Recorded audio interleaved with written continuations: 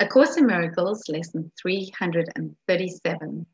My sinlessness protects me from all harm. You can find lesson 337 on page 471 in your workbook for students.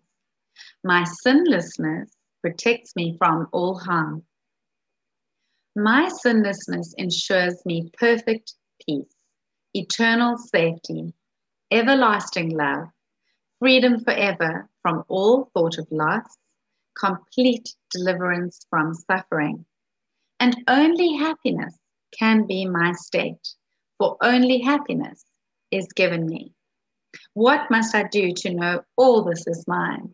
I must accept atonement for myself and nothing more.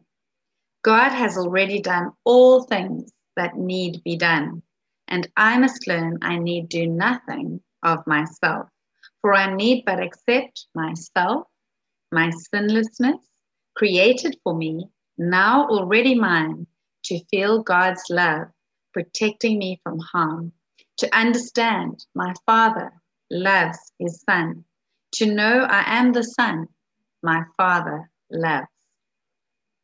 You who created me in sinlessness are not mistaken about what I am.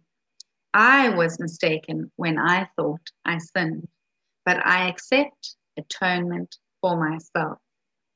Father, my dream is ended now. Amen. My sinlessness protects me from all harm.